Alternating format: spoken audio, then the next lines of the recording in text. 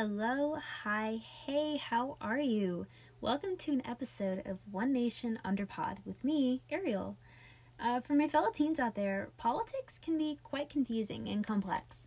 So much goes on at once, there are so many different levels and layers, it's definitely not one-dimensional, but we really shouldn't expect it to be. Our American government is rightfully complex. However, that shouldn't mean we should just be passive about everything because we don't understand how it works. Listen to this. A nation of sheep will beget a government of wolves. Yes, I know, not even more than a minute, and I'm already bringing historical literary quotes, but bear with me, it means something.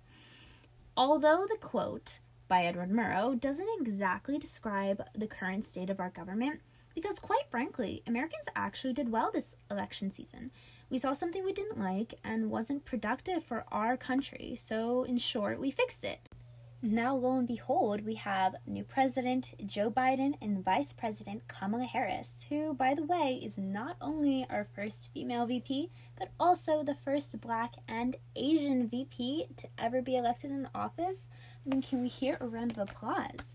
I know, these positions shouldn't be romanticized in regards to the people occupying them, but it does feel pretty good to finally see productive change and diversity in our government. I mean, this is a melting pot of a country. It's about time. Yet, it's too often not everyone sees things like that for what they really mean. What am I talking about? Well, people, often adolescents, can make statements about politics without really knowing what they're saying. Basically talking, but not talking, if you know what I mean. Teens' opinions, especially that of politics, are heavily influenced by the media they're consuming, and that's not always the best thing. Often they can form meaningless ideas, hop on mindless political trends, just to be accepted or cool, and in the end, just be entirely confused or biased because they're uneducated on the matter. I've known many kids who fall on different ends of a spectrum. Either they get super passionate about their uneducated opinions and stick with whatever bias they're fed, or they get so confused and fed up that they simply grow passive and say they don't really care about what happens with our government. It's become kind of a trend to be involved in politics and political debates. In fact, it's also been increasingly popular to participate in, quote, cancel culture, when certain people's political views do not match theirs or have been deemed problematic over time. Yet, are the teens and young adults who participate in this culture actually aware of everything it entails and its implications? How much do they really know about political issues? Yes, I know it is important to try and get involved, but what is the use if we're not really sure about what we're getting involved in? And that needs to change. This is our whole future generation here, and it's not really off to the best start if there are tons more kids like this. And from the surveys I conducted, there really are. Don't get me wrong. I'll admit, I was once extremely uneducated about politics and our American government too. It's not uncommon at all. We're kids, for goodness sake. However, that also means that there's tons more that we don't know and tons more room for learning. I mean, look at me now, making an entire podcast episode on politics. That brings me to today's topic. In today's episode, I'll be giving a clear, unbiased, and objective summary / explanation of the most pivotal current political events. From one teen to another, my own point of view to help you form yours, I'll try to rawly simplify outcomes and even explain some basics so you don't have to worry about heated opinions or biased views. Okay, so we don't be too overwhelming. Let's start with something simple and that we're all familiar with, the new Biden-Harris administration. How do we feel about this? Okay, so first of all, good, right? No matter if you're a really big Trump supporter or Biden supporter, Obama supporter, Clinton supporter, a new president elected in office will and should always have a positive connotation. New president means new possibilities, new change, new people. There are so many ways we can improve our country, and that won't change immediately with each president, but it does give them 4 years to try. But there's possibilities in everything. Can we look beyond those good possibilities? Definitely. Can your average teen tell you off the top of their hat why, with specific reasoning, they like Biden or support him? Probably not. And again, believe me, because I've done my surveying. Statistics warning, 3 out of 30 teens I surveyed on this matter could actually provide me with sufficient reasons why Biden equals good. Guys, 3 out of 30.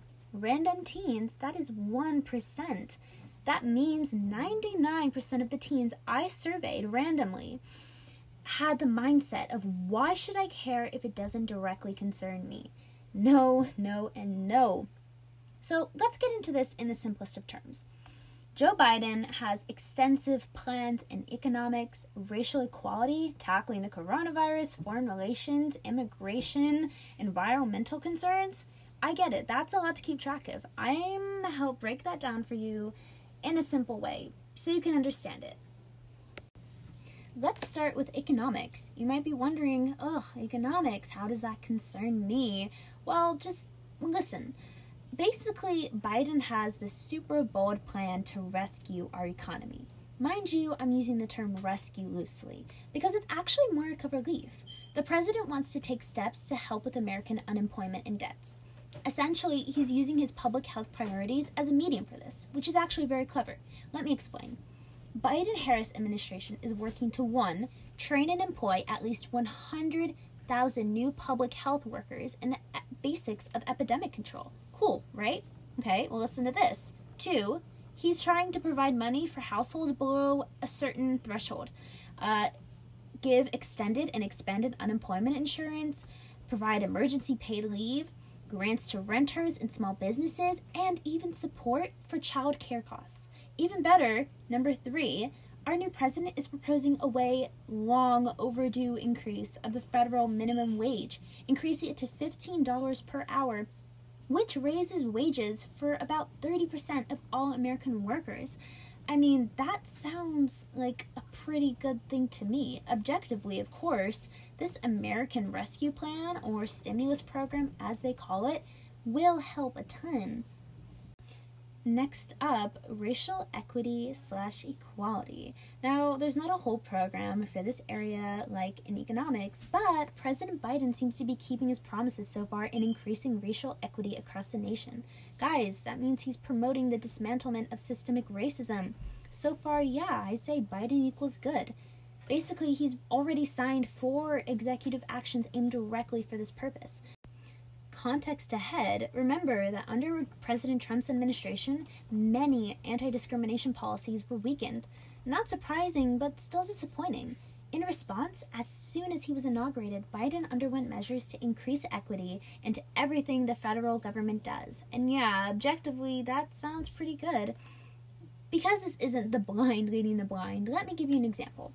Earlier this week, the Biden-Harris administration pledged to work with Congress on legislation that would increase funding for minority-owned small businesses, invest in historically black colleges and universities, and triple funding for the Title I schools serving a high proportion of low-income children.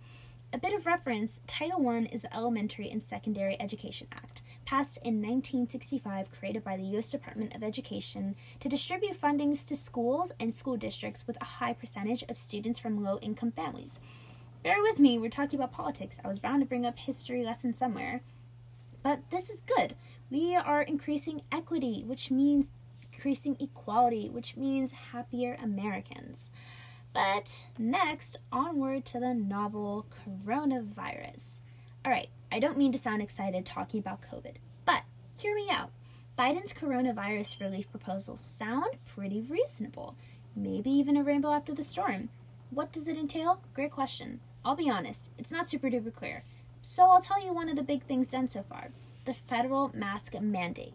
This means masks are required at all times when on any federal properties, which, let me tell you, are quite extensive. Federal properties everywhere, so it'll be pretty hard to be anywhere without a mask.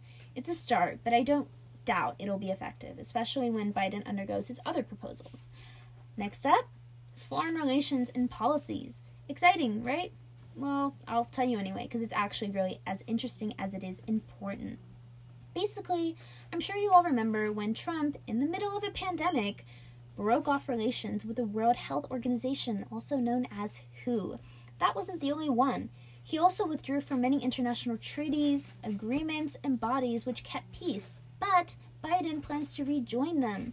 Yeah, so one of the first things Biden did in office was rekindle some of these international agreements with beneficial institutions such as WHO, the Iran nuclear deal, the UN Rights Council, and the Paris Agreement. Another context warning, the Paris Agreement is actually one of the most significant global climate-related pact, requiring essentially all countries involved to set emission reduction pledges. This also happens to correlate with Biden's ambitious climate plan, which pledges to work towards net zero emissions in the U.S. Step back and just think about everything we just talked about. It was a lot, right? So now that we actually know what's up, I think we can pretty much agree that their administration will be productive in the best way given our situation. It's been a hard 4 years, but an even harder past year. But we'll be getting through it, and we'll persevere. I'll say, and you also have to admit, that a really good majority of these are objectively beneficial and nationally productive, no matter what your political stance is. And hey, that was the point of today's episode, to show an objective point of view to my fellow adolescents so they can help form their own. Hopefully you all gained helpful insights from my raw commentary and fact stating. Yes, that means it's come to an end. Don't be too disappointed. We did a lot today. I prompt you now to go out there, learn about politics. Trust me, it's empowering and for a really good cause. Shaping our future generation starts with us, individually, one nation under God. Or pod. Thank you for listening to my podcast. See you next time.